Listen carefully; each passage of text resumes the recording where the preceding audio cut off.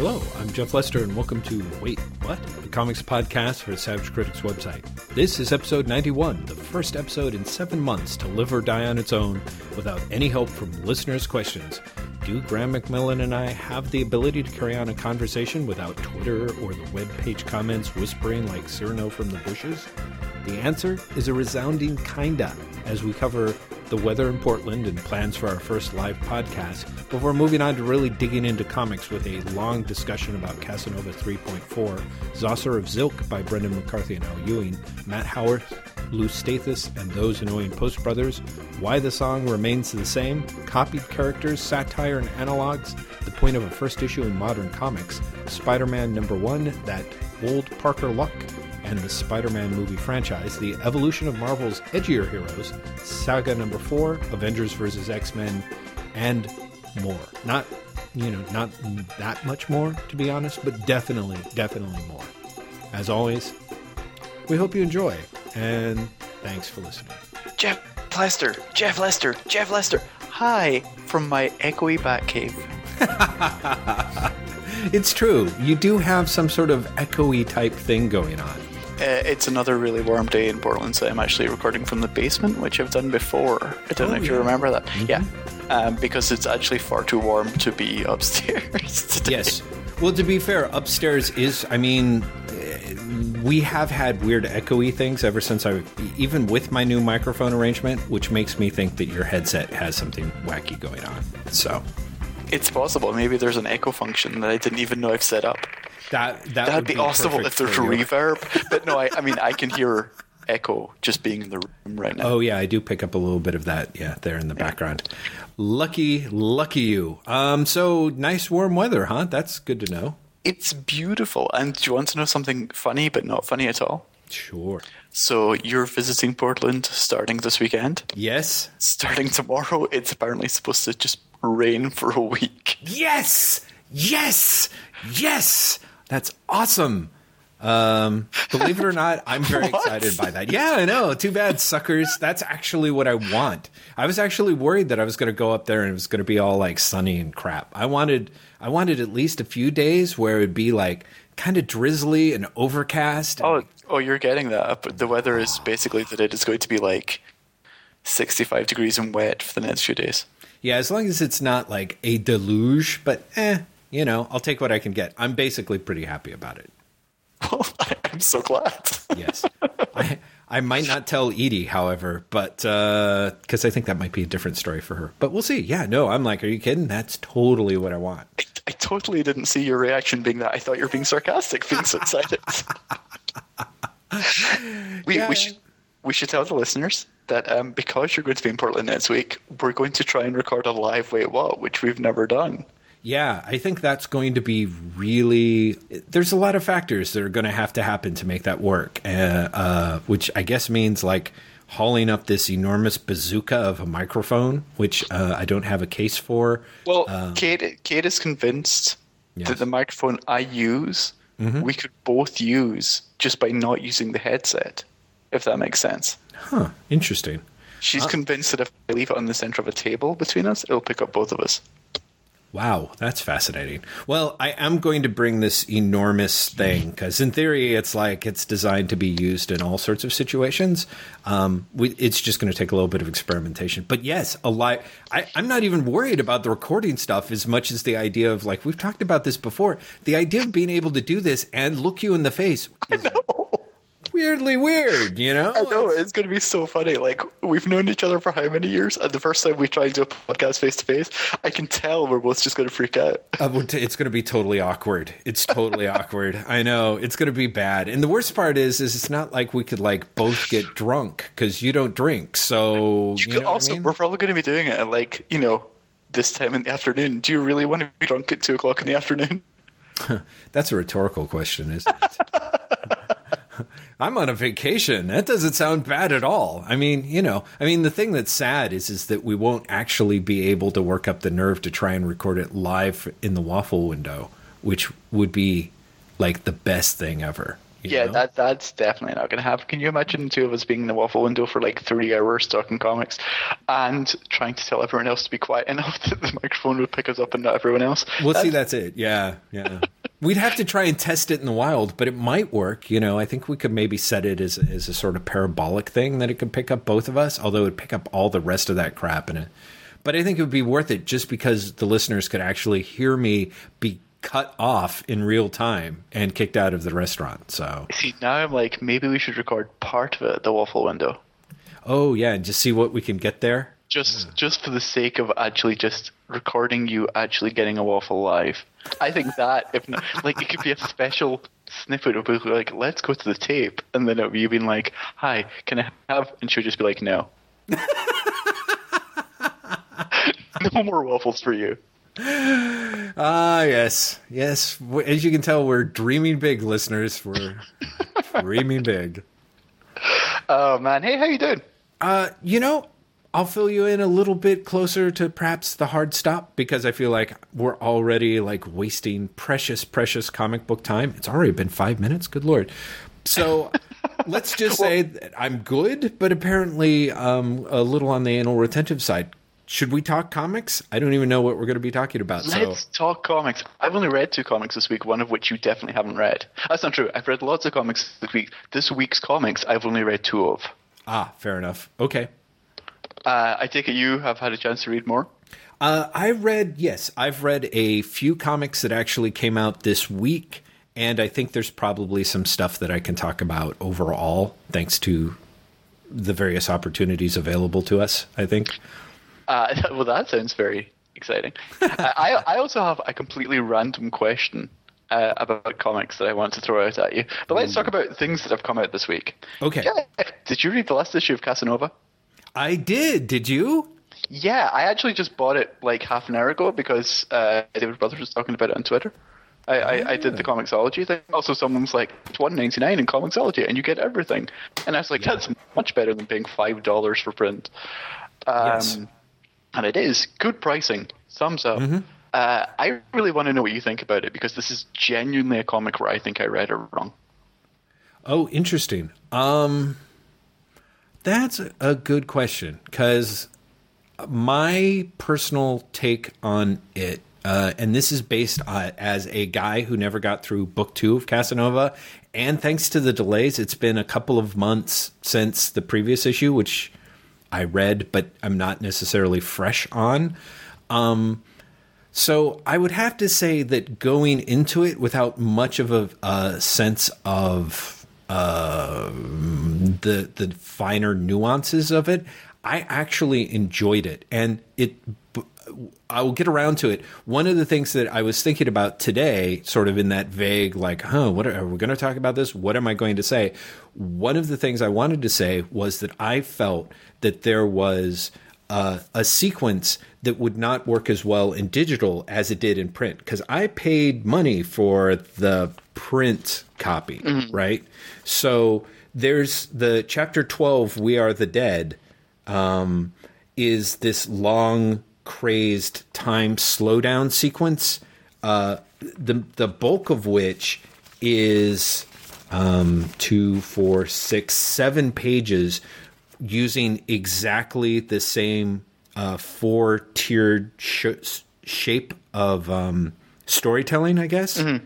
And it reads pretty great, I have to say, for me. My first impression of it was long enough to where I got over my I moved. I sort of it was. I had a backlash to it, and then a backlash to the backlash. So that by the end, I was actually kind of blown away. As just the quote unquote pure comicsness of it.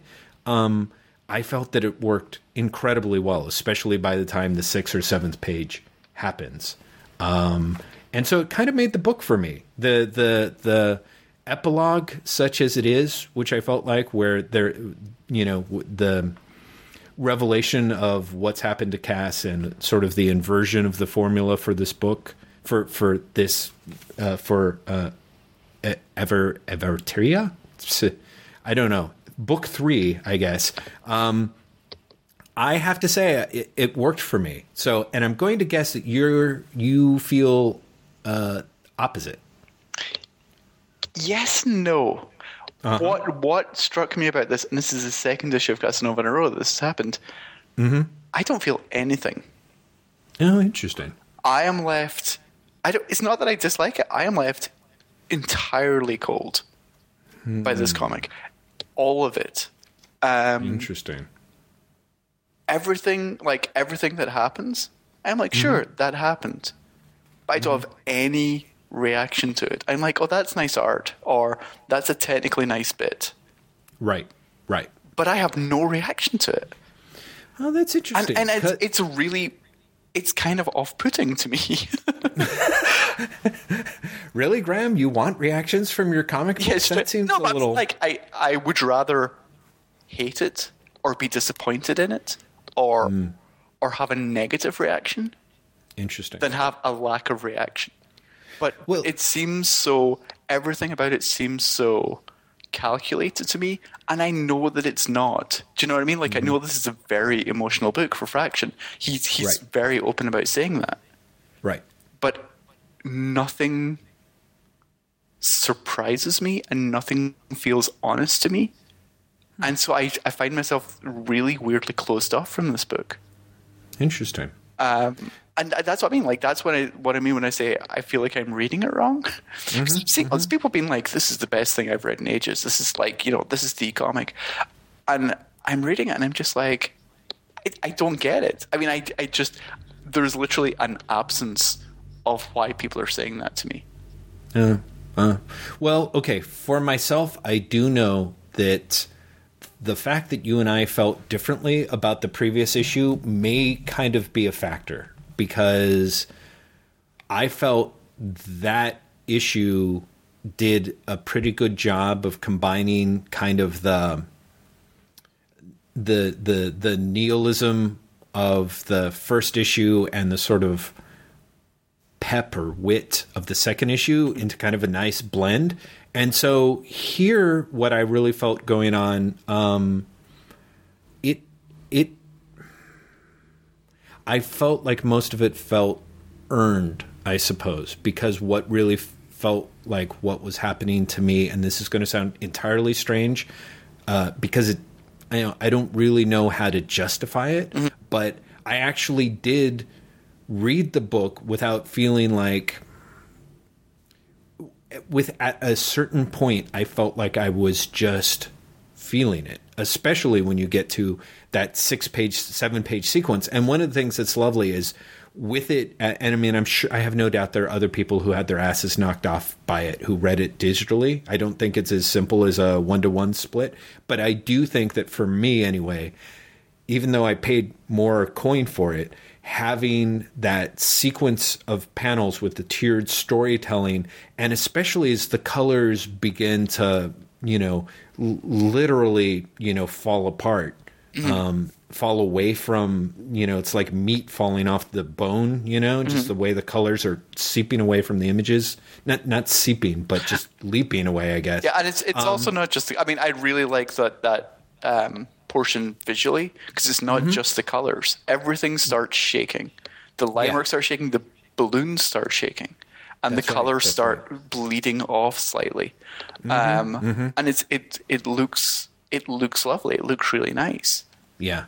Well, it looks nice, but it does make me wonder if, like, maybe digitally it feels weirdly more. Even with that happening, it still feels a little static, but because having it like 2-page by 2-page, and then you flip it again and you get 2 pages that are exactly like that, and then you flip it again and there's 2 pages like it, except more. It really does get to a weird area of just, for me anyway, just pure feeling. Like I really just felt it, and I actually let myself kind of surrender to it. I don't know. That sounds kind of goofy. And it's actually funny to me that we're having this conversation in this way, because I feel like normally I'm the one who's like, I feel this comic. You're the one who's like, well, if you look at it from an intellectual and craft point of view. Yes, and I feel like we flipped. Right. And I think it's very possible that having a physical object is going to be very different from the screen. It's worth saying that I think the Casanova doesn't actually read well on the screen. In large part because of what I like about the Crypto Casanova, which is like the hand lettering does not really read well unless you blow the page up. Oh yeah, that could be problematic. And so when you do that, you actually lose a lot of the page design. So I mean, you really are trading off with digital, or at least the way my monitor's set up. I guess people have bigger monitors don't have that problem. Right. But I think it goes beyond just the physical objects reading on screen experience. Like I think this was a thought I had actually before I read the issue. But I was thinking of the series of Casanova in general. I think I don't want to say outgrown Casanova. I think I'm too old for Casanova. Outgrown implies I have like evolved past that. I'm better than that. That's not what I mean. I think I'm too old for Casanova now. I think Casanova has a very specific point of view that has to do with, I don't know, the quest for self, a very 20s/30s. What am I doing? What is my purpose in the world? Like, am I doing the right thing? Questioning your moral choices, questioning your decisions in a way that I think a lot of people, myself included, I guess, stop questioning themselves about so much as they get older. Oh, yeah. And I feel that Casanova is very much in the... Well, I'm sort of hedging bets because I'm also like, you're older than me and yet you had an emotional connection to this book. So maybe making vast generalizations. But I think that Casanova really speaks to that experience, speaks to like a very specific generational experience that I do not feel as connected by. I feel that if I had read this most recent run of Casanova pretty much immediately after the second volume, I would have had an entirely different reaction to it. Yeah, I think that makes a lot of sense to me. Because it is a book that you have to feel. Yeah.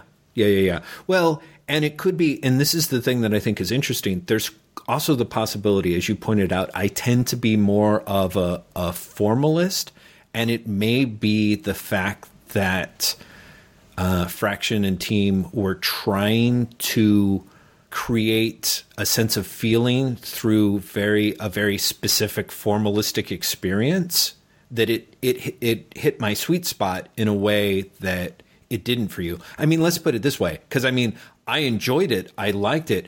It was not hugely resonant for me. I actually, it's like, I liked it just fine. I'm glad I paid the cash for it that I did. It was better than a bunch of other comics that I picked up, but it's also not something, where I think somebody in their 20s or early 30s reads that and it's kind of got that yes kind of feeling to it. I just thought that it was, I don't have the exclamation points at the end of it. I have it worked for me. It was satisfying. There was something kind of, hopeful in it for me on a multiple number of levels, I guess. That's funny because I found it a really. I didn't like the epilogue. Well, the epilogue actually is the part that, and that was what I was going to say. The epilogue is the part that actually gives me some pause, because there's a weird way in which that means nothing to me. You know what I mean? Like the way that it's like, oh, it's Casanova Quinn and he's in Hollywood. That has, I can't even imagine where. Yeah. I got that too as well. I was like, I don't understand why I'm supposed to be interested in the next book. Exactly. I mean, it has some level of, unless you're looking at it in a bizarre metatextual way, I'm like, it's kind of a flat, wet fart of an epilogue for me. And frankly, the idea of it being some sort of like heavily metatextual kind of like, hey, now he's in the real world. Next. Yeah, now he's in the real world, plus it's going to be Fraction taking on Hollywood. You know, I'm kind of like that. Just kind of makes me want to throw up in my mouth a little bit. It's given an old school shout out. You know, No, holla. no. That 2-page sequence, I was like, short of saying, "Look, he escaped." I don't get the point of this sequence. But also that the sequence before that with Seychelles killing all the alternative Casses in the same way that Cass was killing all the alternative Newmans at the start. Mm-hmm. That left a bad taste in my mouth as well. Oh yeah, how so? It's funny. It seemed really gratuitous, which is the line of dialogue in it. Mm-hmm. But it really did. I was like, what's the point? Why? Gee, that's funny. That's the part that I kind of liked because it seemed like such an inversion. Sure, but why? You know. Why should I care? Well, I don't necessarily know if you need to care. I mean, definitely after you see it happen like 18 times, of course, there's a bit of challenge of how much are you really expected to care. I mean, to me, it sort of suggests that this section of Casanova for me, and maybe I'm completely wrong, feels like it is acknowledging kind of, and this is going to sound completely grotesque and hippie-ish, and I apologize, but sort of a very traditional conception of karma, you know, or the Wheel of Fortune, I suppose. So I kind of felt like this arc was where the worm turned, where Casanova basically goes from being the guy who is basically the guy who stops shitting on people, and as a result of it ends up being the guy who's being shit on, but in a different way than he's been shit on previously. And I don't really know, unfortunately, with the huge, you know, blank, you know, Planet of the Apes-esque forbidden zone that is the second book of Casanova, I can't really, I have to admit that I'm not speaking with any sort of knowledge about it. So therefore, it's just the way that it felt to me. Mm-hmm. So I don't think that it necessarily felt gratuitous as much as it sets up the fact, you know, it's a very perhaps unnecessarily glib, but certainly a very glib way of setting up showing literally how the tables have changed from the very beginning of the book. But, you know, whether or not it says that you're going to care or not, and, you know, it's kind of up in the air. I sort of appreciated it in that's kind of clever and kind of this is a turning point in the big epic, but I didn't really get a sense that I didn't have a real sense of feeling the turn of it, I suppose, if you know what I mean. Mm-hmm. So for whatever reason, this issue of Casanova was really the part where I went, oh, you know, maybe this really is a smaller piece in a bigger epic that is going to feel really satisfying when it gets wrapped up. But I don't know. I mean, by the same token, is that going to really put us in a different place than, say, Grant Morrison's The Invisibles, you know, put us the first time we finished reading that? You know what I mean? Mm-hmm. This series of Cass,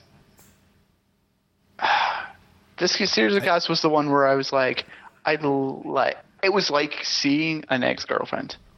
Mm-hmm. It was, mm-hmm. I thought that you were great, and now I don't. And I don't mm-hmm. know how I feel about that. Right. Well, I don't know. I mean, yeah, I guess I have little to be able to comfort you with in that regard. You know what I mean? That's all right. I don't know if I was really looking for you to have an answer. I don't know. I really had I have the feeling that I read it wrong. Mm. I feel that because everyone else had such a reaction to it, for me to mm-hmm. have no reaction to it, right, is a failure on my part. It's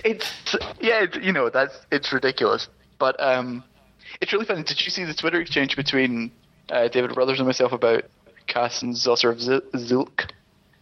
No. I compared the two, and I don't know why, because he was like, we should talk about Zoser of Zulk sometime, and I was like, we definitely should, because Zoser of Zulk I was saying this to him. I reread it last night, and like, it made me so happy about comics. I was like, comics are wonderful. This has just completely re-energized my love for comics so much. But for some reason, I make this connection to Casanova. I don't know why. I don't know why. And I don't know what the connection is. But I had this weird thing of everything I wanted out of Casanova, I found in Saucer of Silk. Now, just to make sure that I'm following you correctly, Saucer of Silk is the Brendan McCarthy Ewing strip from 2080. Okay, which I haven't seen yet. So, it was really strange. You should read Saucer of Silk, and then we should talk about it. We'll talk about it next week. Right, I've got to get my hands on a trade, or is it still being currently serialized in 2000 AD, or both? I think you'll find if you send a certain email to a certain person at 2000 AD, there is actually a PDF of all of the episodes available to press. Oh wow, that would be amazing to see. Okay, I will start looking into that. In fact, if you check your email that I sent you recently, which was yesterday, yeah. I will jump in on that. That's what you're looking for. It's actually all the episodes in one PDF. Oh wow, really? Yes. Holy shit. Yeah. Okay. So yes, you should read because it's nothing like Casanova. It's nothing like it. The plot is nowhere close. The art is nowhere close. The tone of the writing is nowhere close. Short of they both feature young guys as lead characters, they're both kind of science fiction-y. I don't see the crossover. And yet, thinking about Cass, all I could think was all of those things that I wanted from this series of Casanova, I got from Saucer of Silk. Right. And what Casanova offered instead felt really curiously hollow.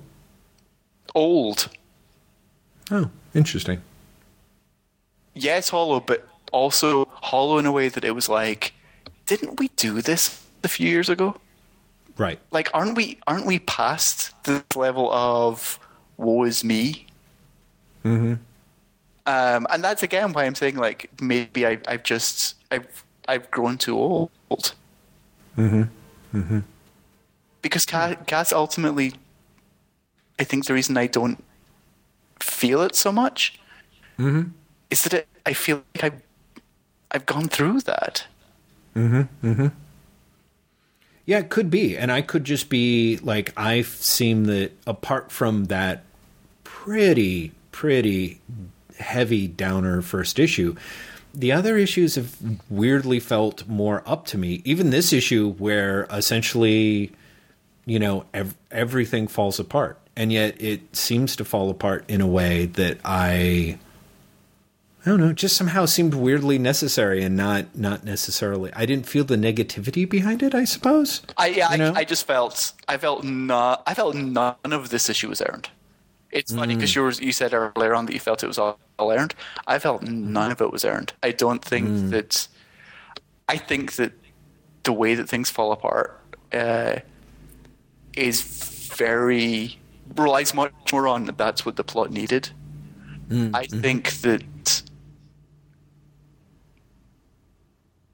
I think that when it kills off characters, they're gone too early. Like, they're gone far too soon.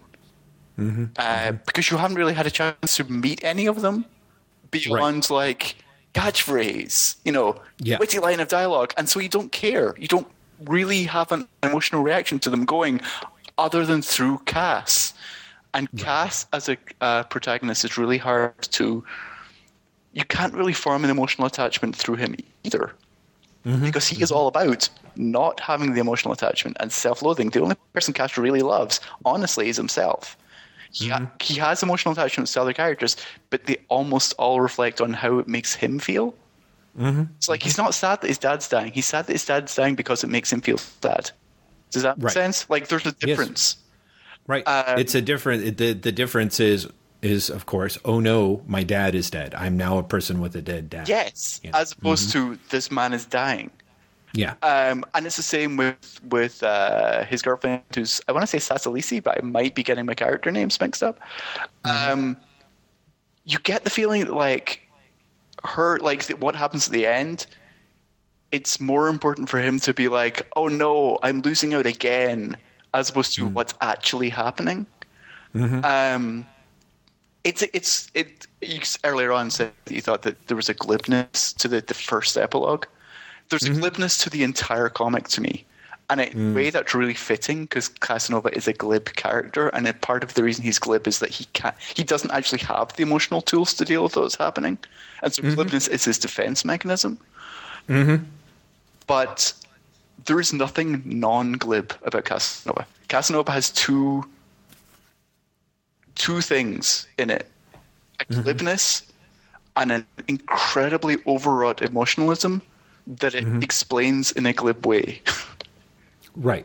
And yeah, I agree. And so it's really, I guess by this point, I don't trust Cass as a character enough, or for that fraction as a writer enough, right, to have an emotional connection to the book. Interesting.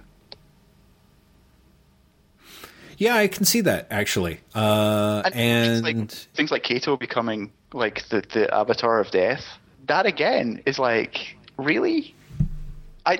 For me, there was no character arc there. He did it for plot reasons. And you had like hints at a character arc. You had nods. But none of that felt earned. It felt like someone was giving you the cliff notes of a story. Right. Well, yeah, I guess that was it. I was not tuned in enough to even be aware of really who Kato is previously. So this may be it. It may be that this comic book works best for people who, wander into the theater after the movie's been playing for like 2 hours and catches the last 20 minutes and go, that seemed kind of awesome, So, no, but that's just it. It's not. You've got all these people who've been following it from day one, and they're like, that really worked for me, man. Right. So it's not. It's me. It is you, but that doesn't necessarily mean, like you said, there's a whole lattice work of reasons why it may not hit you based on, like you said, anything from where you're at in your life to the way the approach is made to it. Unfortunately, all of the things that you're saying, I just was not a careful enough reader, and nor did I bother to reread such that I can say, yes, Graham, good point. I'm basically saying, yeah, I think you're probably right. But but here's the thing. Part of me's like, if you liked it, don't read it if you think it's going to spoil it. What's that? If you liked it, don't go looking for reasons not to like it. Do you know what I mean? Yeah, sort of. Well, that's it. I'm not necessarily taking it to heart. But I mean, if you are saying these things and I could agree, I was in enough of a space to agree, I could even say, well, yeah, but here's why it does or doesn't. In other words, I really wish that I could have a way to kind of help you with your frustration or your dilemma, either by saying, well, it's not just you, Graham, or saying, well, yes, it is just you, Graham. But as it is, it's kind of like having a conversation with your dog. You know what I mean? Where I'm sort of like looking very intently at you and trying to figure out if, like, maybe you have some food in your pocket, So. Okay, why don't we talk about other comics that you've read that I haven't, and then I can feel like a dog. Okay. I mentioned this on Twitter, and unfortunately, I mentioned it incorrectly. But on Comixology, you can get the first 3 issues of Matt Howarth's Those Annoying Post Brothers for only 99 cents. Each issue is pretty much 31 pages. And I should point out, because I was thinking about it, I read the 3 issues because I was like, I was talking about this. I should really, on Twitter, but I haven't sat down and reread the issues. So I did on the iPad, read the first 3. It's kind of a drag because it doesn't complete the first storyline, which wraps up, I think, in issue 4, as I recall. But what is hilarious about it was I went into it thinking, okay, I'm going to read this and sort of talk with Graham about it on how this Matt Howarth's Post Brothers, his Bugtown, which is this ever-changing sort of shifting cityscape in which most of the people in it are essentially immortals, but are, alternate between getting in huge, grandiose fistfights and being really obsessed with what band they're going to be listening to that night. I was going to talk to you about it like, hey, you know, for people who like King City, you should really see where the protogenesis of this is in some ways. Yeah, you've kind of said that before. You've talked before about how... Yeah, exactly. Yeah. The thing that struck me is that really works, especially in Savage Henry, but in the Post Brothers, those annoying Post Brothers, it is such a goddamn... It's like reading Casanova 1.0, because what I forgot is... those annoying Post Brothers are Ron and Russ Post, and who are basically merry, savage, cynical killer hitmen. And this was drawn by Howarth and co-written by him and Lou Stathis. So there's kind of like this really weird, funny, like in theory, according to certain degrees of time travelology, if we didn't have Lou Stathis, we wouldn't have Avengers versus X-Men, you know, because it was Lou Stathis, and I apologize if I'm saying his name wrong, because I'm sure I am, who actually hired Axel Alonso to be his assistant back at Vertigo. So Lou Stathis, who's passed on, God bless him, you know, had moved into Vertigo in part because he, I think, had co-edited Heavy Metal and had co-written those annoying Post Brothers. So Ron and Russ Post are hitmen who are able to shift through alternate realities at will. And in the first issue, there is a package that is dropped into their reality, into the nightclub where they are visiting.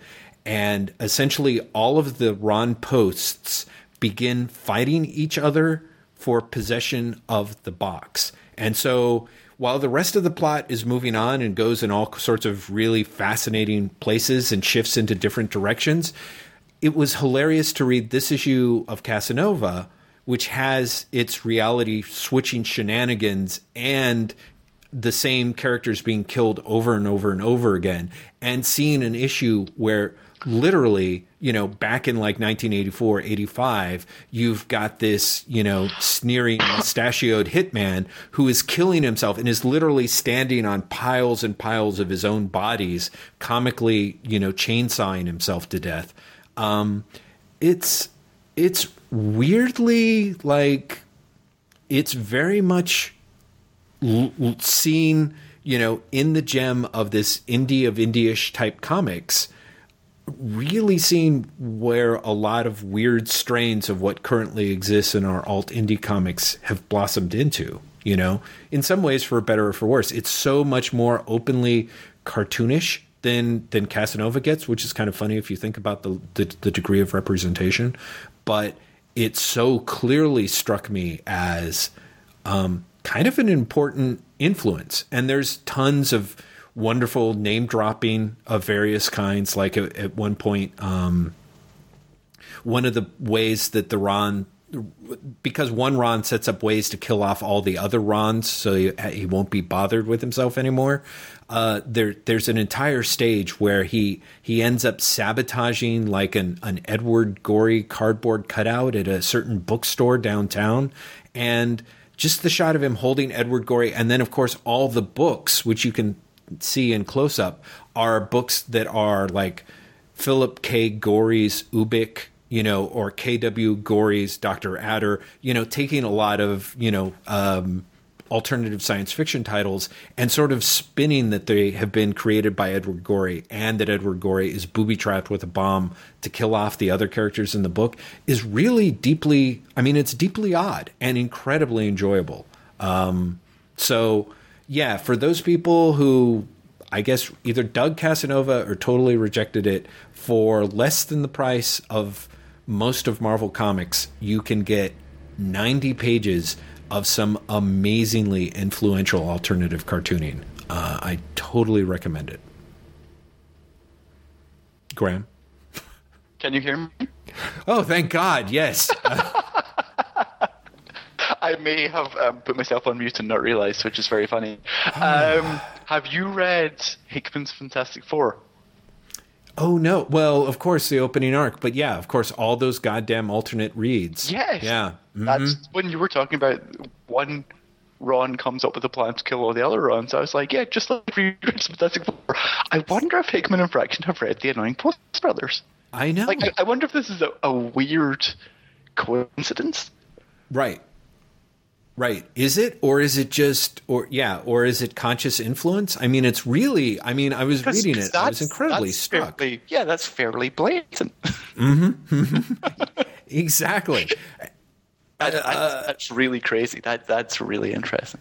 Yeah. Now, it may be a completely unconscious influence in a way, I suppose, because it's not like, you know, when Matt Howarth was doing this stuff in 85 and I was reading it, it seemed so different. I wasn't really thinking of it like, oh, Earth 1 Ron kills off Earth 2 and Earth 3 and Earth Shazam Ron, you know, but why not? You know what I mean? Like, it sort of seems like as much as I would love to think that I stumbled on some huge influence and Hickman and Fraction are both kind of going, oh, well, hell, you caught us.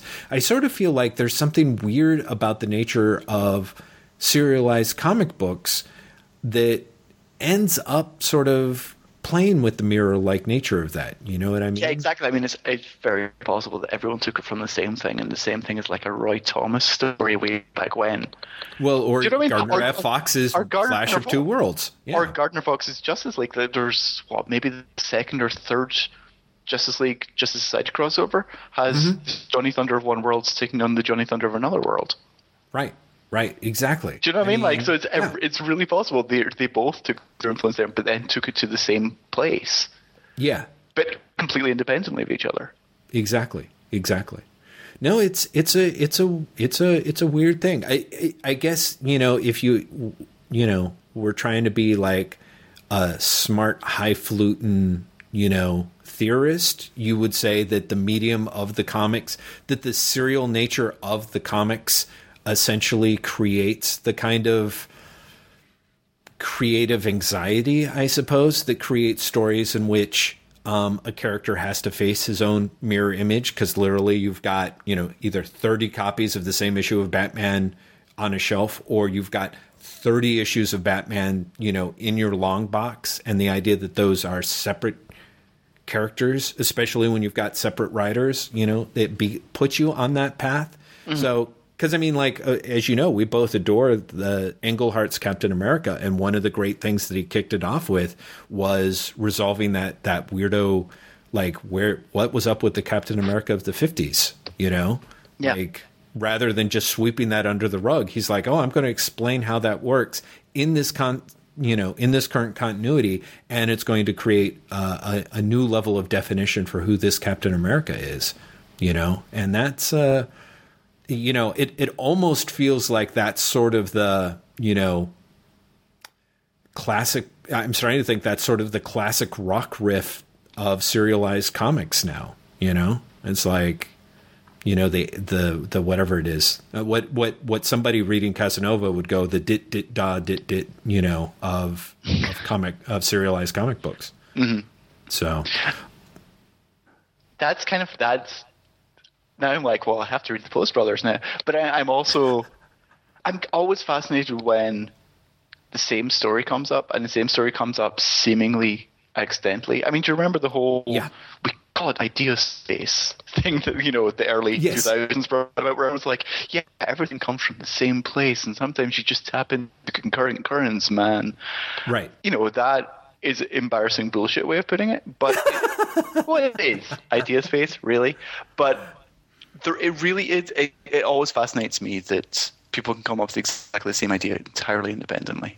I've always found that kind of both wonderful and really depressing. No, but you know what I mean? Like, it's wonderful that such coincidence can happen. It's depressing that the imagination can, I don't know, repeat itself. Isn't the right way of putting it?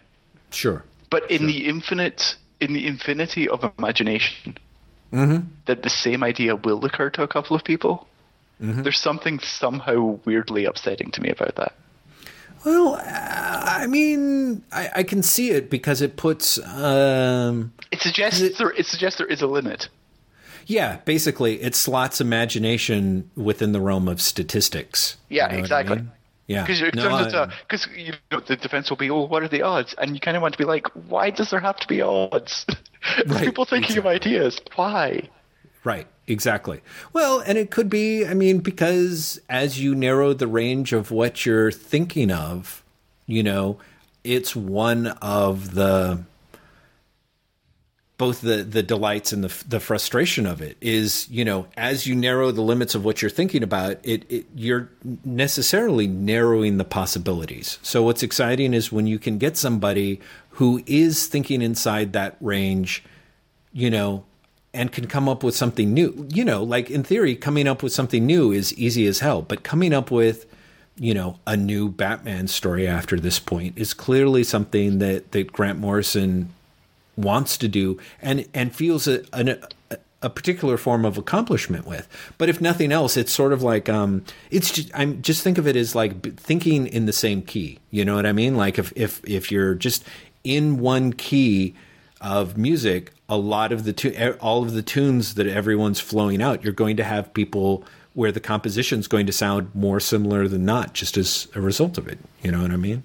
But you know, I think that really happens to be the case when you're applied to something where it gets, you know, you apply it to sequential serialized comic books, then you get that. And then if you narrow it even further to the realm of superheroes, then suddenly it's batting back and forth all over the place because you start getting, you know, weird things like, you know, Superman analogs as a way to explore Superman stories that you couldn't tell otherwise, you know? And then, so it again just feels like this weirdly, it's the same but different, you know, but really mostly the same kind of way of thinking about things.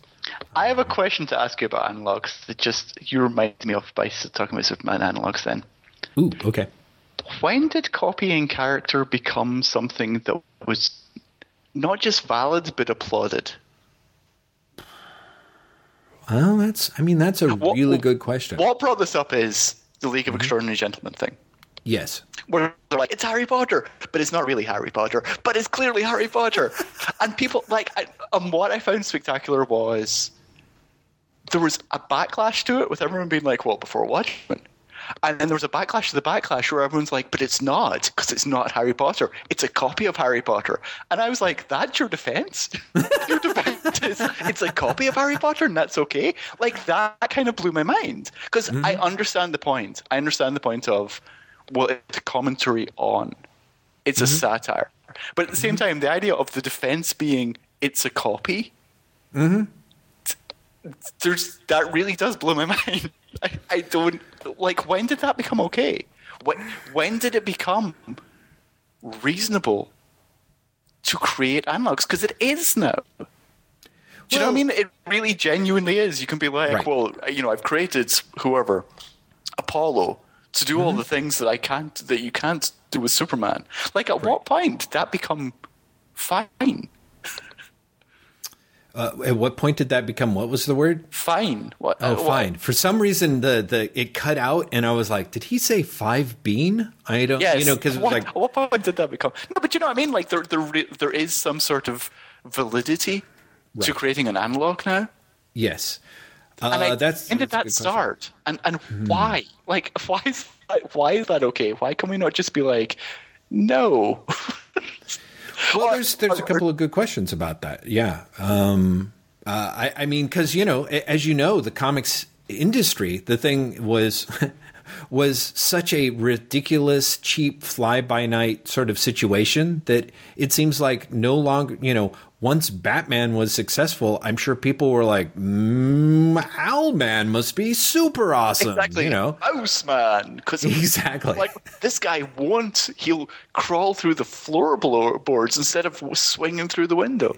Exactly. You know, Superb Man and Crash Hogan. And, you know, I mean, that's... But all of those... But those... the characters that were just copies and didn't have anything to differentiate them. And anything could be as vague as, you know, Captain Marvel gets his power is magical, and he gets his power from the gods as opposed to being an alien. Right. And it didn't have those. They fell by the wayside. Mm-hmm. Most of them did. I felt like we then entered a period where it was like, no, come up with something original. Right. It's familiar enough to sell, but original enough to seem innovative. Right. And then at some point, that fell away, and it became, this guy's just like your favorite guy, but cooler. Right. Right. Well, my theory would be that once, 20 or 30 years into or maybe even longer, maybe it's closer to 40 years, but there's a point at which the property becomes so ossified and protected and quote unquote safe that essentially the desire to do something or say something with that character is blocked, and then you create another character. Now, admittedly, it's one thing when it's just like, yeah, this guy is Superman, but cooler. Like, I don't think that, to his credit, for example, and I'm not saying that you are, I don't think either of us are. I don't think that that Ellis's interest in creating Apollo and the Midnighter was like, hey, I'm going to create Batman and Superman, but they're gay for each other. You know what I mean? Like, he just bless his heart. I kind of do. Maybe, in which case I totally fell for it. I mean, I don't doubt that that's something that probably, because I don't feel like he was pretty low key about it. I think it was once Miller was, gayness became the entire point of them when Miller took over. Right. But I think there was a lot of Ennis's original intent, which is, I'm going to create alternates of these characters that are very recognizably the original characters, but different in ways that will make you question things about the original characters. And so I think the but they're gay for each other was definitely a large part of that. Oh, interesting. Whereas to me, the idea that these guys are going to essentially become crypto-fascists, was more of Ellis's, whereas Millar's like, oh, let me at him. I've got a hot tub scene for them, boy. And I could be completely wrong on that. It could be, at least for myself in my own reading, Ellis was, it wasn't until toward the very end of his time with the characters that he was kind of like, yeah, okay, people keep asking, they're gay, but so what? I do think that he did create them with the idea of saying things. But I think that's it. I think there's something where it's like, I felt like he had something that he wanted to say. He wasn't just like, oh, but they're going to be awesome. It was more like the idea of like, yeah, I want to talk about superheroes and how superheroes should be inherently fascistic as a concept, and either why aren't they or why shouldn't they be, And I to me, I think I dig analogs for that reason. I do like the idea of being able to take a character, turn it into something else, and then use it. Hopefully, if you do it well, it actually stands out on their own, and if it doesn't, I feel like they just generally tend to fall apart or are forgotten about. But as for when it became okay, I mean, I do feel, and this is the problem, I haven't read Moore's, that last book of League of Extraordinary Gentlemen Century. Oh, yeah, neither have I. And I should point out that I think that what Moore's doing, if Moore's doing what he's reportedly doing, is, for my money, the acceptable way to do it. Or the most valid way, which is essentially do it once. Like, it's not a recurring character. You do it once to make the point, and then you're done. Right. Do you know what I mean? Like, if he then went, oh, I'm doing Harold Potter, the monthly comic, that would be something else. Right. But I mean, for myself, as a guy who part of what I love about comics, when I fell in love with comics in the 70s, it had that idea of like, wow, why is Superman, being punched in the cock by Zardoz? You know what I mean? Or even just weird, like, why in the name of God is this Deathlock chapter titled after a Frank Sinatra movie? Like, why does Deathlock exist? Why does Deathlock exist? Why? I mean, and I love Deathlock, but but there were various levels where at some level there was a certain amount of people going like, well, I want to tell a story about Steranko, and I like bionics and I like zombies. So if I put them all together, brother it's going to sell 1 million, you know? And I think I like the idea. In theory, a lot of us go on and on about how comics are like, you know, creativity's R&D, you know, or some bullshit like that. I do like the idea that, you know, it is a place for the imagination to run wild. It's not imagination's fault that most of our imaginations are shit. You know what I mean? Like, yeah, but I completely agree with you about it's the place for the imagination to run wild. I guess what I'm getting at is, when did we accept the idea that imagination could run wild as long as imagination runs wild, using the characters that we already have, but with different names? Right.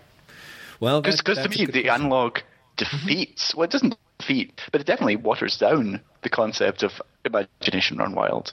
Do you know what I mean? Because it's like, it's Superman, but he's gay, or it's Harry Potter, but he shoots lightning out his penis. Maybe imaginative. Write that down, by the way. Write that down. Hey, no, Jeff, that's the League of Extraordinary Gentlemen thing. No way. He's got lightning coming out of his penis? Yeah. Why didn't anyone tell me this before? Jesus. All right. Apparently he does. Yeah, that's not mine. That's the magical mind of Alan Moore right there, friends. Alan Moore, you have made a sale. Congratulations, sir. No, but you know what I mean? Like, that's not imaginative.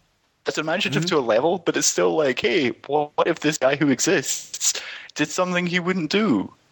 Right. Like but that to me is what is the significant difference between that and someone who watches CSI every week and says, wouldn't it be great if Lawrence Fishburne fucked a fish? Yes, and then wrote some awesome fanfic about it, or Johnny. I mean, I'm like. Graham, are you talking about Johnny Ryan, or are you talking about the fan fiction community? No, but you know what? I am. I'm talking about both. Yes, you are. You are. And but they serve different purposes. Right. Johnny Ryan does it like Moore is doing it. One time as a joke, for want of a better way of putting it. Although I don't think Alan Moore's doing it as a joke. I think Alan Moore thinks he's making a point, and that saddens me. I was about to say. Such an extent, I can't tell you. Alan Moore may not be aware who the joke's really on. Yeah, no, but if the reviews or the Lawrence Eden review is correct, if it's a correct reading of what he's trying to do, I can't tell you how sad I am. Like, John Ryan does it for joke. Alan Moore does it to make a point about culture, man. Fan fiction does it to please themselves. Right. But, for example, you know, Miracle Man or The Authority or you know, whatever Batman analog you want, it's doing something else. It's presenting as a valid individual narrative. Right. Well, I find. No. Right. I see your point. Yeah. And it's exactly. And I'm looking to you to answer this as much as I'm just raising these questions. I've been having a lot of questions about comics this week. Can you? I can't tell. My goodness. I've got another one. Yes. What's the point of a first issue in modern superhero comics? Oh God. Honestly, that is the greatest rhetorical question ever, because you can't really answer it in any satisfactory way. You know? Yeah. Because I've literally been struggling with this since we last spoke. Because I thought it was really funny that you wrote something for Savage Critic this week. I have over 1,000 words of Spider-Man 1 review unfinished. Really? Yeah, because I keep struggling with that question. Because you saw Tom Brevoort on Twitter be like, why is no one really reviewing comics from a craft level? Oh, yeah. I was like, I hated Spider-Man 1, and it's not because I did Bendis. I hate it because it fails on almost every single level of comic, and I'm going to write that. And I got like halfway through 1,000 words. This is a long fucking piece. Yeah. And I was kind of like, it entirely fails as a first issue. Because it relies on so many outside things, including the fact that everyone knows who all the characters are, everyone cares about the characters, everyone knows what the story is. Right. It's the only way it has dramatic impact. And then it's like, but maybe that's what a first issue of a Marvel comic does now. You know, I mean, this is the problem. You can ask someone like Tom Brevoort, and he'll more or less admit at certain points that for him the point of a first issue is to get more people to look at it. You know what I mean? Like, it's a way to get it's a way that the market responds so that you can get a bump in sales, so that when you're doing something that either you feel is worthy of attention or is time to signal a new start, or it's just the numbers have slipped to below a certain level and you need to restart them. That's what you do. And so, you know, I think that, of course, I was unbelievably annoyed when Tom Brevoort was like, gee, does anyone know who's writing comic book reviews these days? I was like, please don't talk. That's the biggest fucking trolliest trolling ever to me. Like, maybe he really was. Yeah, that's just it. I didn't take it as trolling at all. How? Okay. You were going to say, how could you? How could you not? Well, no. It was more like, how could he not know? I mean, apart from the fact of he's either so absolutely incredibly insular in his little bubble. He revealed it because I responded something along the lines of, I think these days that's mostly been replaced by people offering commentary. And he said, I can get commentary anywhere. Mm-hmm. And I think that's his thing. I think he ignores reviews that do specifically go, the writing is flawed because, the art is flawed because. I think reviews that have people saying, well, this is not working because this is how I feel about the comics industry and this particular creator and this particular comic. He's like, oh, that's an opinion piece. I don't have to listen to that. Interesting. I think he wants something that literally is like, you know, Avengers versus X-Men issue 6. This is a 36-page comic. It quite clearly sets out to do this. In that respect, it is successful or unsuccessful. The panel-to-panel breakdown for the artist shows blah, blah, blah. And that's partially what I tried to do in the Spider-Man thing that will forever remain incomplete. Right. No, but because I think there is, like, that's why I'm sort of like, Graham, you're falling into his trap, you know, because I feel like there is, like, commentary. First off, I feel most of the people who offer commentary, like, even when you have someone who's like, I picked this up and it was more of the same fucking Brian Bendis bullshit, for example, it may sound like commentary, but I honestly believe in my heart of hearts, because I feel like, as someone who has tried, you know, you pick up something, and when you're pleasantly surprised, I think generally most people are happy to say so. Like, I could be wrong. Maybe it's a grand conspiracy, but God knows, it's something that but what I think is helpful is by putting it through the prism of who I am, it actually allows a feeling of, I feel like that subjectivity helps the reader figure out where you're coming from and how valid your take is going to be for them. You know what I mean? Two things in response to that. Number one, I'm only falling for Tom Brevoort's trap if I agree with them, which I don't. I actually agree with you. Okay. And two, what you're describing is exactly the sort of thing that a lot of creators have argued against as invalid reviews in the past, because not because, but in the sense of, and this happened a lot for I want to say it was Ben.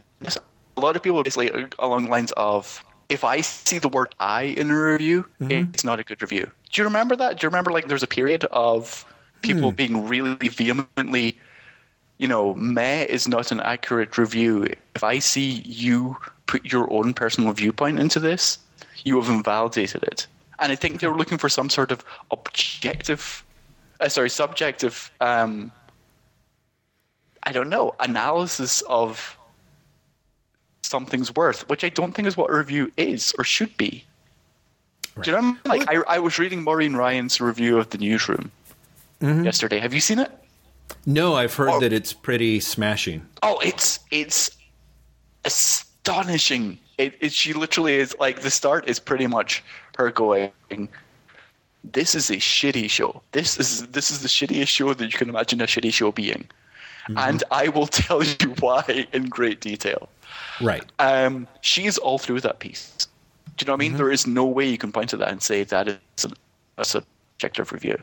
Right. But, or objective. I always get objective and subjective mixed up. Am I getting mixed up here? I think you are. I think you're saying there's no way it could be an objective. That's what I'm saying, yes. Yeah. Yes. But it doesn't, that doesn't make it invalid. No, exactly. Graham, so this is my thing. Like, I totally see where you're going at, but my thing is, and God bless them, they will insist otherwise, and I can't blame them. But if fucking Wile E. Coyote said that the only valid Roadrunner is the one on my dinner plate, you would not be inclined to agree. You know what I mean? Like, I am sorry, creators. I know you are going to fucking hate critics as long as critics say anything other than, I loved it, you are great. And I don't really even mean that in, of course, you don't want your asses kissed emptily. You would actually love for them to sit down and prove why you are fantastic with graphs. You know, I mean, I think that's why, you know, the classic Paul O'Brien's like, I can prove it to you with graphs, struck a really, you know, it became a little bit of a frequently quoted meme, you know, for certain levels of comic reviewers. God knows it pops into my head all the time because it's funny because you can never prove anything with graphs. You can sit down and take the time to you know, there's been some amazing, that guy who did the hilarious takedown of Rob Liefeld's drawing and what's wrong with it, the classic 41 things wrong with Rob Liefeld or whatever it is, that was an amazing essay. He, you know, Rob Liefeld is never going to read that and go, well, you know, like maybe he will. Maybe when he's really drunk and crying alone at night, you know, Rob Liefeld looks that up and is like, oh my God, he's right. I can't fucking draw elbows. It doesn't really matter. Like, the best you can do is try and talk about why a piece worked for you, you know, or didn't. Any, you know, the fact that Tom Brevoort is not, you know, if maybe I'm wrong, maybe this guy actually has a doctorate in literature. But let me tell you, most of is my understanding of where people in the literary field stand is you've got, you know, a critic. Once you read the work, it becomes yours. You know, you are a co-creator of the work. Well, not all people believe this, of course, but, you know, it makes sense. You do the work of reading this thing that somebody else did the work of writing. That means that you are uncomfortable work partners. You're very much, like I mentioned, Wile E. Coyote and the Roadrunner. It's really more like Ralph Wolf and that goddamn sheepdog, you know, except they never get a chance to both punch out and then go have a drink together because you're always participating in the act of creating this thing. And when one of you says, you're not doing such an awesome job here, the other one's like, you know, shut the fuck up. What the fuck are you doing? You're just buying it and reading it. You know, maybe you should be smarter. Maybe you should be more objective. Maybe you should really read it more clearly because you didn't see what was going on when I put it out there. And then sometimes if you're lucky and you can actually catch them, no one in print is going to say, yeah, well, you caught me. I had like 2 nights to write that. And frankly, I was high on cough syrup. You can occasionally get a creator to admit that. They're like, yeah, I sort of pooped that out of my ass for the cash. But most people won't because, you know, it means that they don't lead work. But you can't God bless them.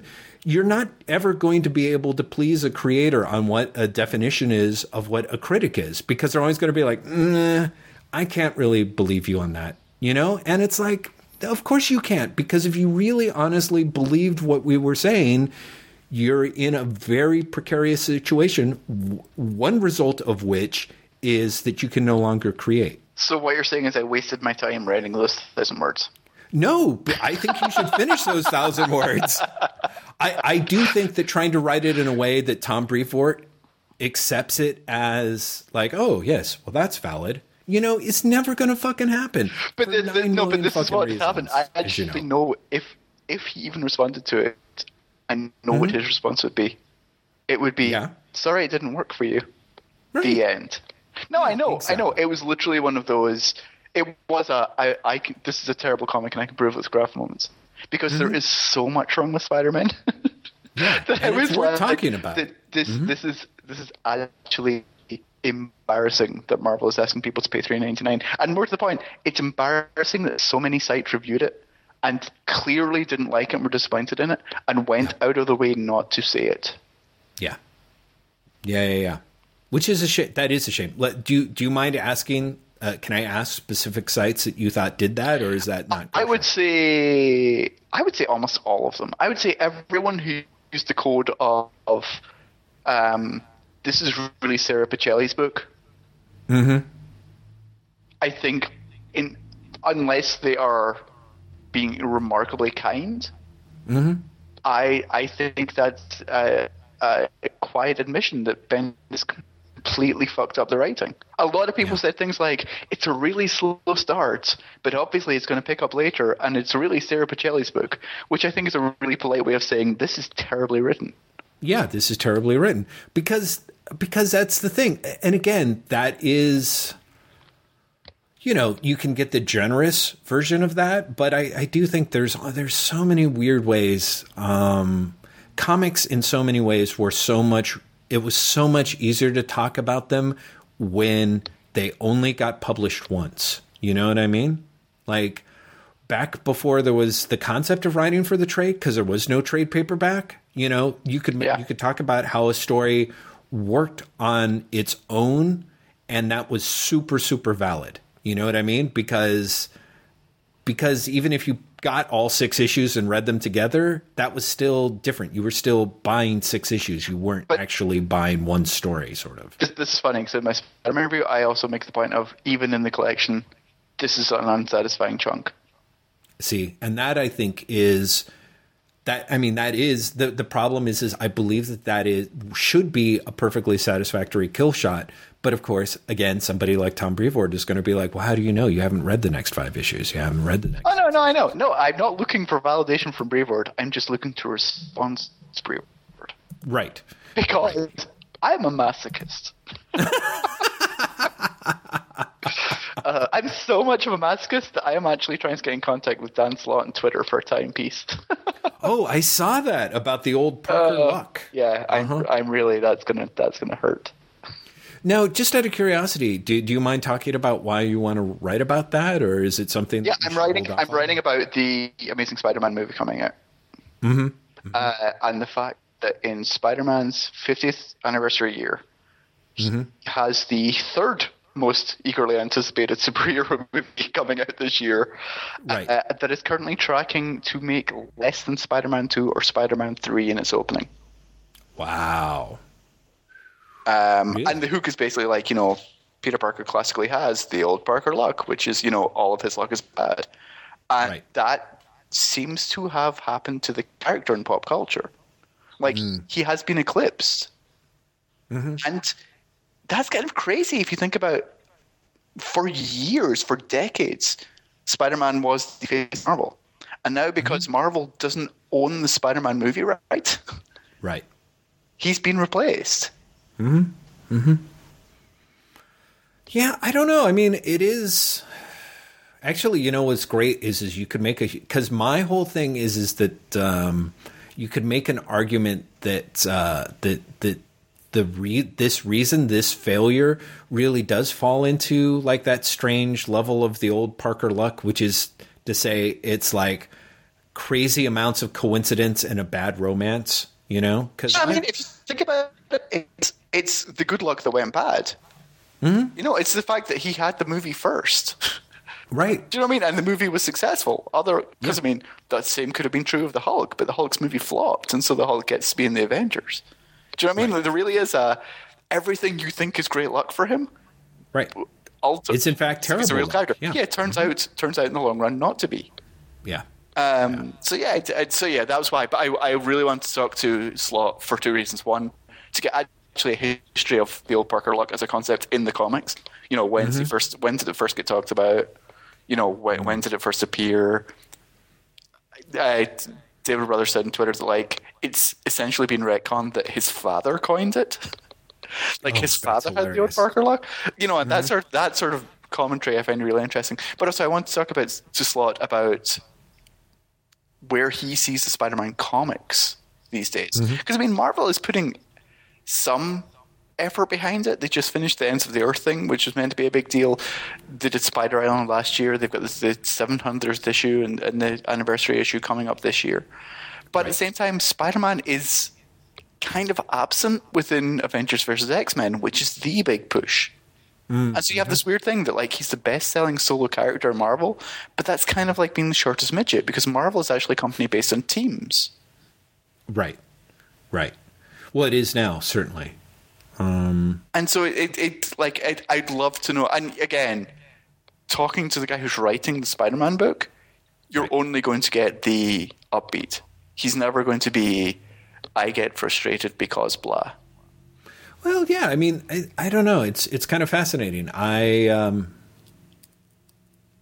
It's a really good question, Graham. Because I mean, for him and because I don't. Interestingly enough, like not paying attention to things, I kind of had that feeling of Spider-Man has kind of like he holds up incredibly well. I think, Spider-Man still travels. He's not like. Well, I think I talked about this, I think with you, where like back in the 70s, you had The Thing, you know what I mean? Like The Thing was one of the Marvel's most popular characters, I would say, through the 60s and the 70s. And then basically Wolverine came along and that was it. You know what I mean? Like The Thing as the basically the cigar smoking mascot, became Wolverine, I feel. Well, I think that also shifts. That also points to like an audience shift as to what it wants from its heroes.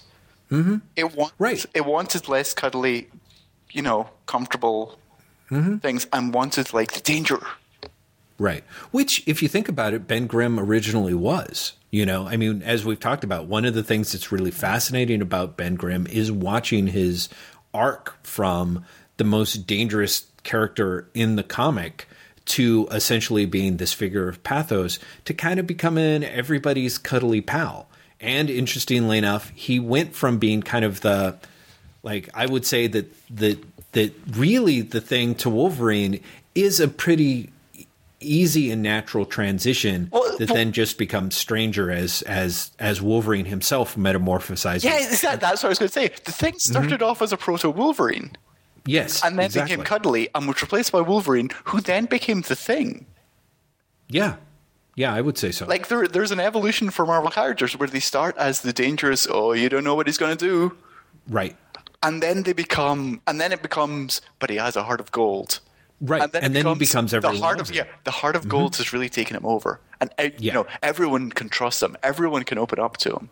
Exactly. And then they become defined, and so you have to have the next one. And you could say that happened with Wolverine, and he got replaced by Venom. Right. But the thing with Venom is, you can't make him cuddly.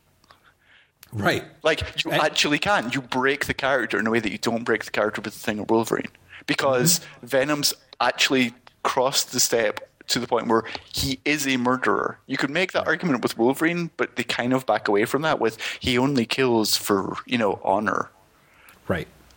But whereas you can't make that argument with Venom. You're like, he's a big, scary fucking monster. Right. Who's into eating brains. But they tried. Again, they tried and they laid They did try, didn't they? Yeah, and I think they were sort of shocked it didn't get pulled off. And the audience are just like, no. But they did try. Like, it's really strange. Because I don't know what they would have done to replace Venom had that worked. Do you know what I mean? Right. Then it becomes, here's a pedophile. Do you know what I mean? Right. No, I totally get it. Yeah, it's like, it's the Punisher, but it's the pedophile Punisher. Right. And then it would turn into, the reason he's a pedophile is he just loves kids. And then he's fucking opening an orphanage or teaching teachers academy or something.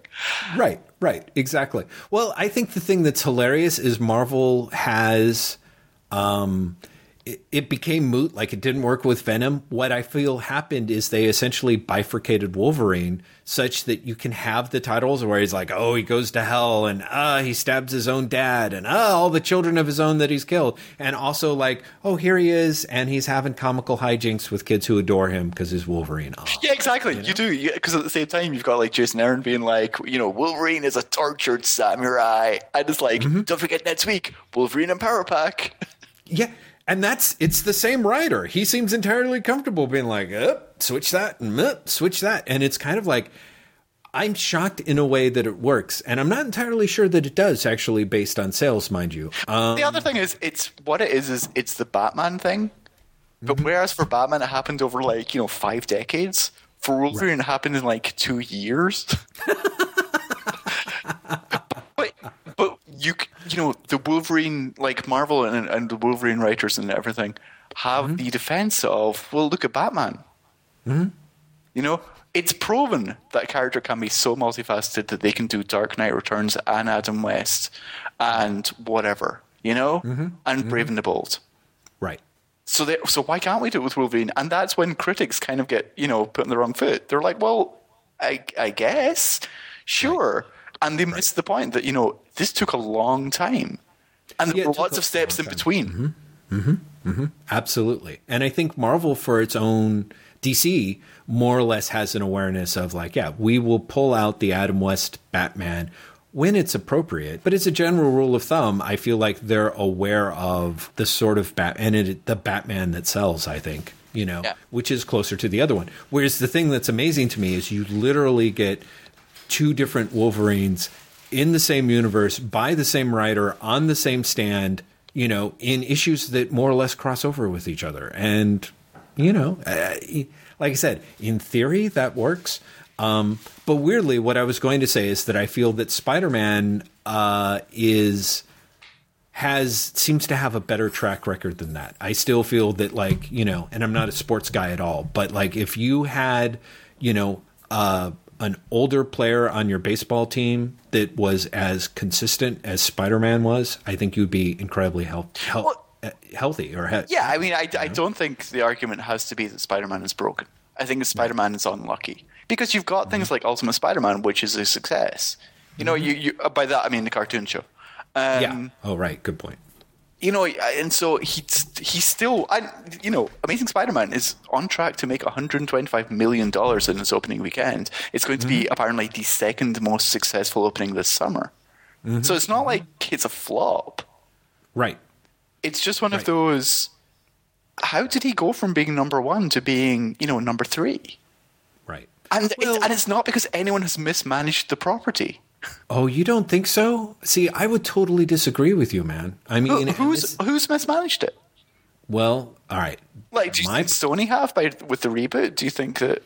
Yeah, I think the reboot was a bad choice. I think the reboot's too soon, but I'm not sure it was a bad choice. Well, that's what I mean. Is that it's too soon? It's not a bad choice because of the other bad choices that they made. And my personal feeling is Tobey Maguire was a huge mistake. B, letting Tobey Maguire and Kristen Dunst get it on, not tasering each of them in the genitals such that they never got near each other, was a huge mistake because it's clear to me anyway, and maybe everyone's going to tell me I'm mind reading and wrong, which fair enough. It seemed to me that Kristen Dunst so clearly loathed Tobey Maguire by the time of the third movie that there's no way, if you watch that movie, that it's almost as if the entire thing is how do we have scenes where it's clear she really looks at him like he's unclean and disgusting all the time? The problem is she can barely sort of act enough when he's normal Peter that it's not the case. That it is clear. It was this huge, you had Spider-Man 2. They technically fired Tobey Maguire because they weren't going to put up with his fucking shit. And he had to do all these weird workarounds to try and get back into the movie. That, to me, that says that you made some mistakes real early on in the casting. If you had essentially fired your lead by the time of the very first sequel, that to me shows that, something has gone remarkably screwy. So I think they were by the time of the third movie, it became apparent to them that they couldn't make another movie with that Peter Parker and that Mary Jane. You know, they had a situation where they had hired a director that they wanted precisely for his distinctive vision, you know, and his love of Marvel Comics, and then was fighting them when it came time to put in the era of Marvel Comics that he had no interest in. You know, I feel like there was a lot of cumulative mistakes, such that the reboot seemed like a really good idea to clear the decks for all of that stuff. But as you pointed out, it's way too soon. You know, it is Spider-Man, to the extent that he's existed in the consciousness of the movie-going public, is not like James Bond, where you can swap him out after 7 movies, or like Batman. Yeah, but here's the thing. I think you could have swapped him out. I think the problem is actually doing a reboot. I think if they'd just gone, it's a new Spider-Man movie, Andrew Garfield's Spider-Man now, that would have been one thing. Saying, and we're doing the origin story again? Yeah, that is a huge mistake. Yeah, I agree. That is just a massive boner. Because people are like, I remember the origin. Why do I need an origin again? Yeah, you know? Pretty much. Like I think they've really limited their audience with that. Yeah, but I think so too. Well, we'll see. Anyway, that's why I wanted to talk to Dan Slott. To get way back to the thing. So yes, that's why I'm a masochist. So quick, we've got like 10 minutes before we have to jump because of your time thing. So 10 what minutes, 15 minutes. I'm just giving you time. Oh, thank you. Because we're going to overrun, Jeff. We always do. Yeah, I know. What else you read? Well, the stuff that I read that I thought was, you know, kind of meh. The Shadow #3, Wonder Woman #10, which once again looked lovely.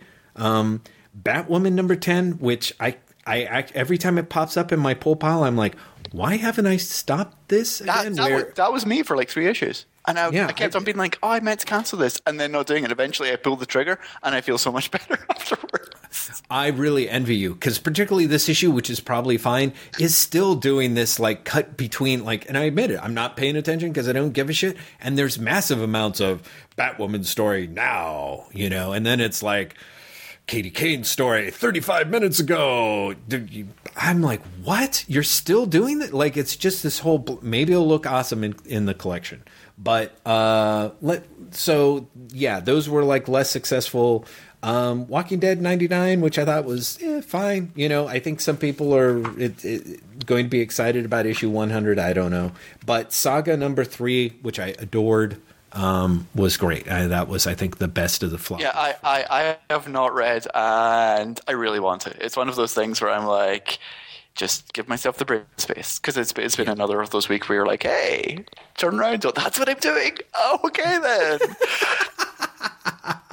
You must be the same. You're preparing for a trip. Are you not also having one of those weeks where you're like, I guess I can't sit down tonight after all?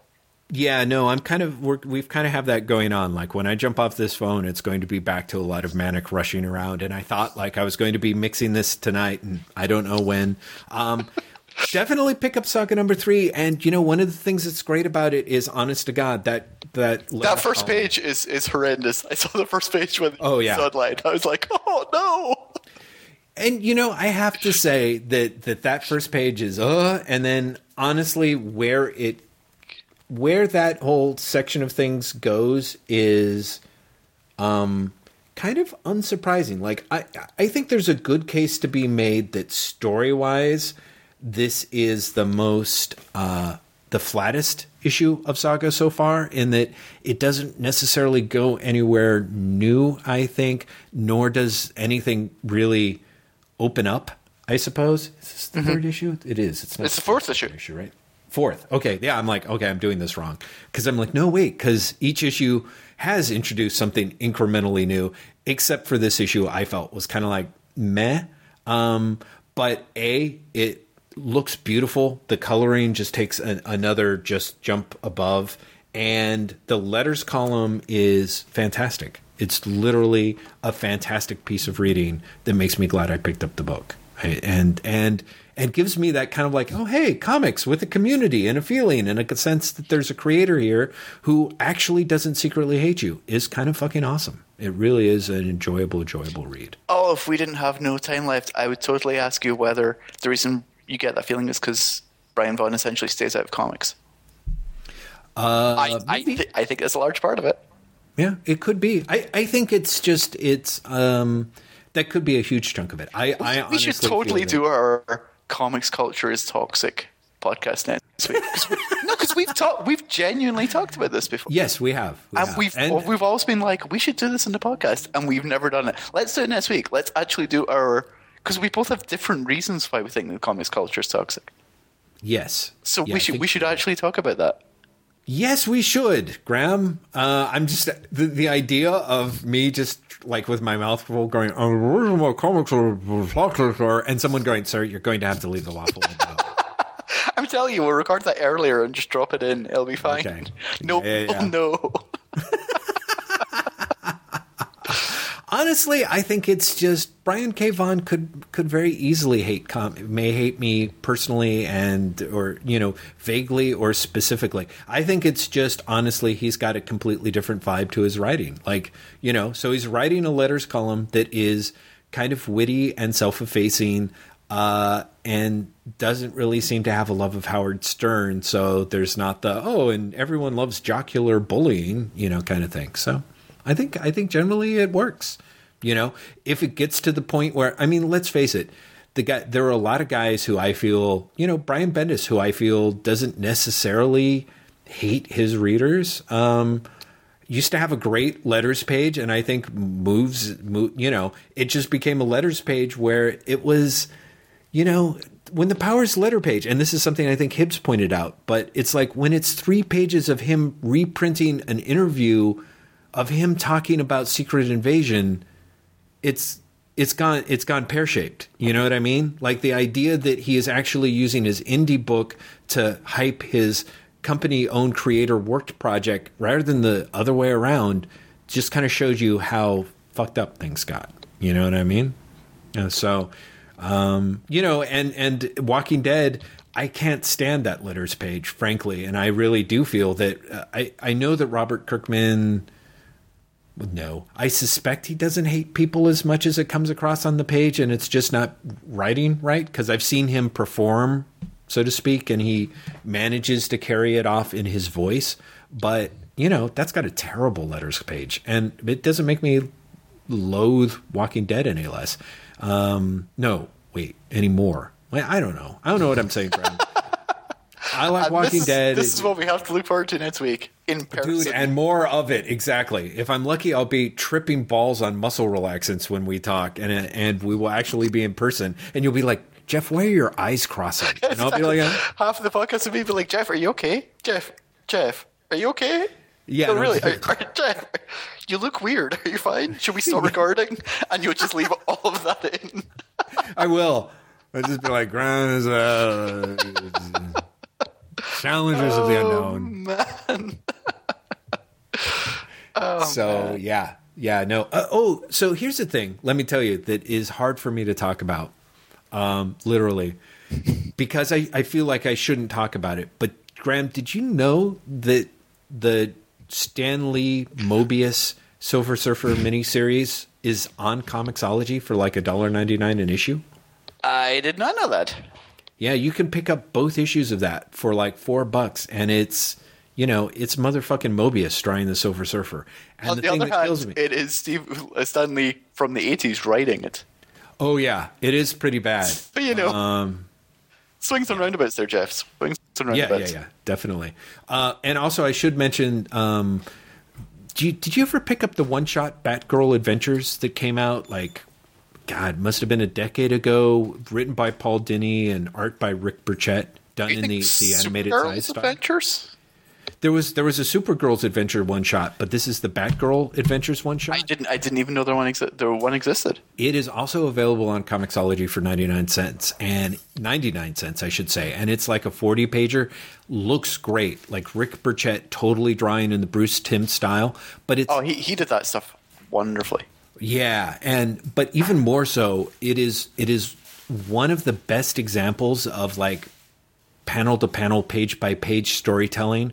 Like he has because it's essentially 40 pages of like chasing and fighting, and it is phenomenal. It just reads terrifically. So that is one that is a 99-cent comic I totally recommend for people. It's not perfect because weirdly it got colored too dark, actually. So there's weird things where Batgirl sort of disappears into the background more than she's supposed to.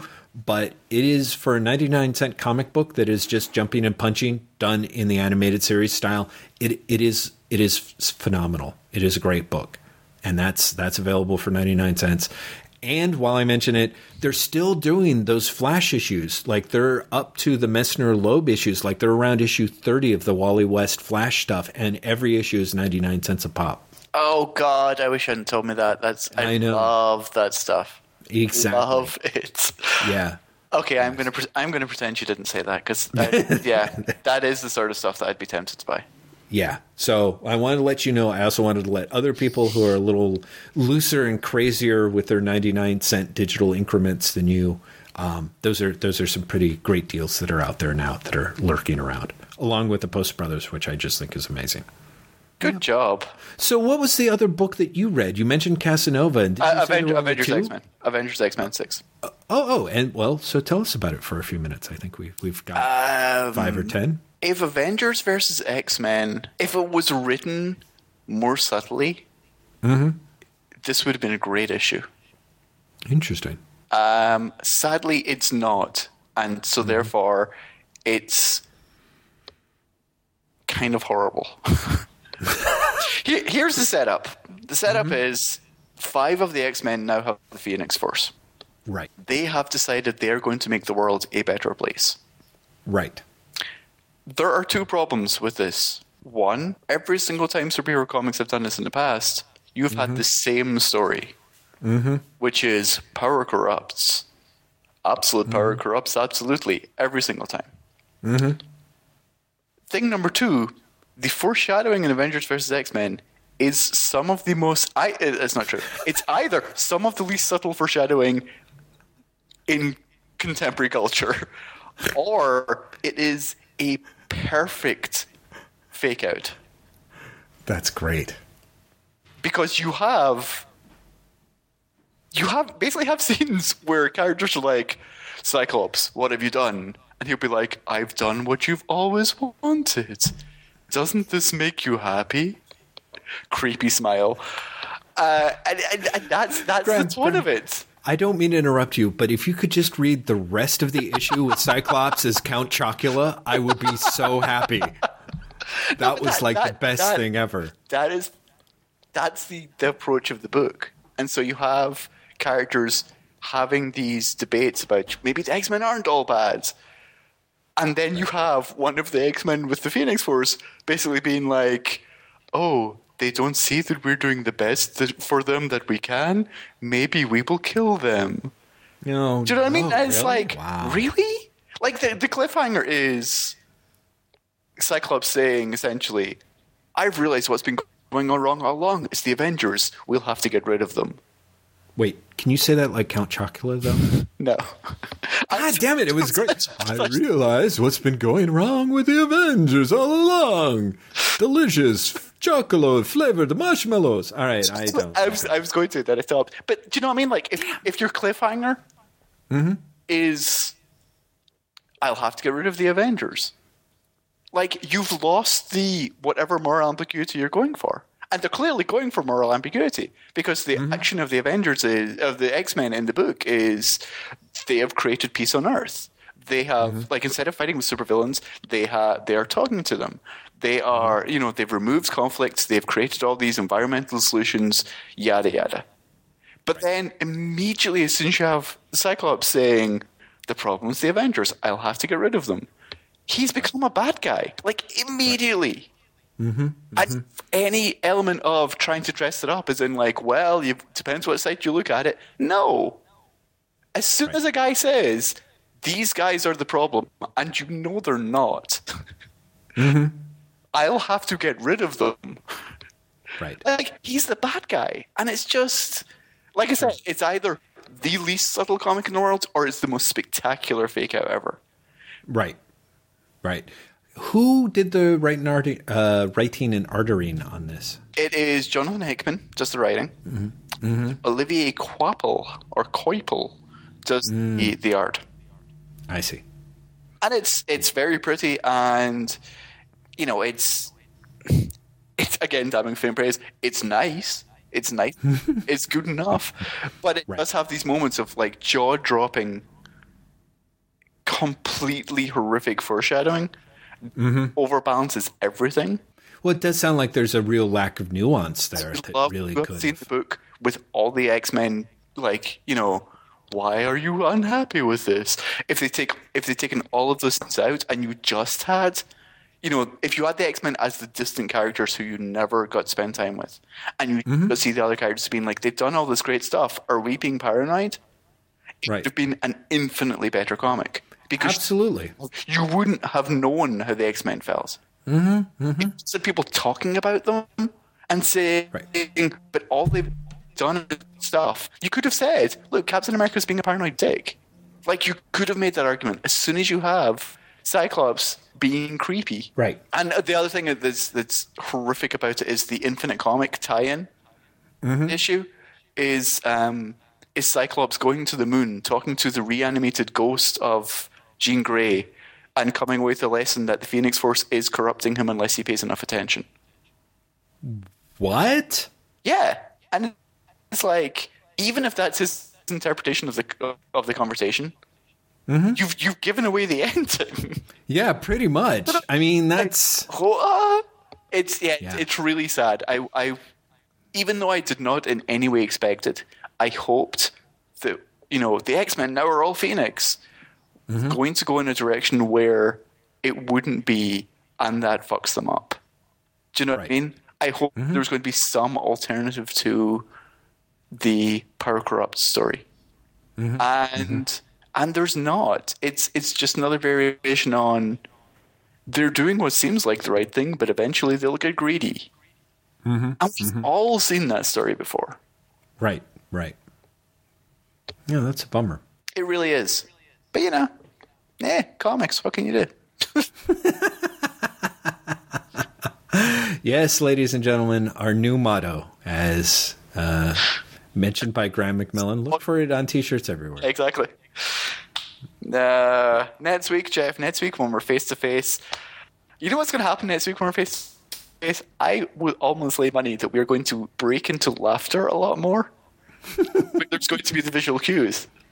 Right. There are going to be. Well, that's it. I'm still kind of trying to come to terms with what I really should have done is taken your delightful photo that you sent last week and put it on my computer screen and stared at it the entire time we were talking so I could get used to that feeling. Because as it is, I'm like maybe if we are talking face to face or we're holding up comic books to, honestly, I think there's going to be a lot of laughing and depending on when we do it, it's if we even have new comics, because I'm going to be all like, hey, I'm in Portland, let's run around, woo, kind of thing, I it's going to be raining, woo. We can do it on Thursday. We should try and do it on Thursday.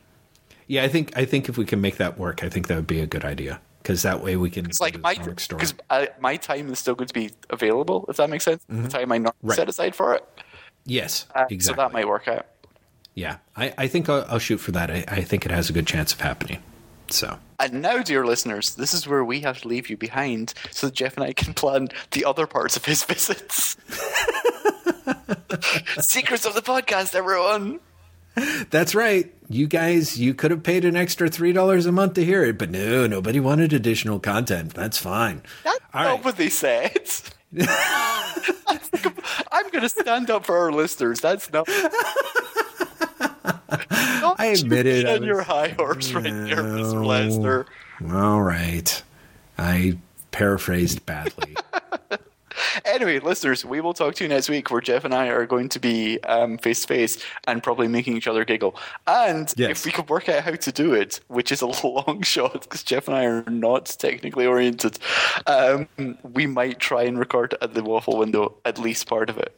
At least part of it, yeah. We've got to at least give it a try. God bless them. Okay. Even if we could even try and buy the Waffle Window and then record outside, depending on what the weather's like.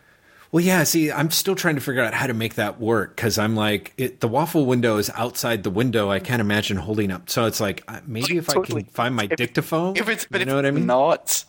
If it's not busy, you totally could. Do you think? Okay. Yeah. Well, we'll see. We'll discuss this when we stop recording. There's absolutely Exactly. no reason for everyone to have to listen to this sort of boredom. Listener, No kidding. Thanks very much. I hope that we entertained you this week. I hope that our long-winded digressions, I feel like we were very digressionally this week, were of suitable entertainment. And everyone who wants to tell me that I'm wrong about Casanova in the comments, have at it, because I think I'm wrong as well. Yes. Also refer to him as Count Chocula. Okay. Bye! Fabulous, sir. Fabulous.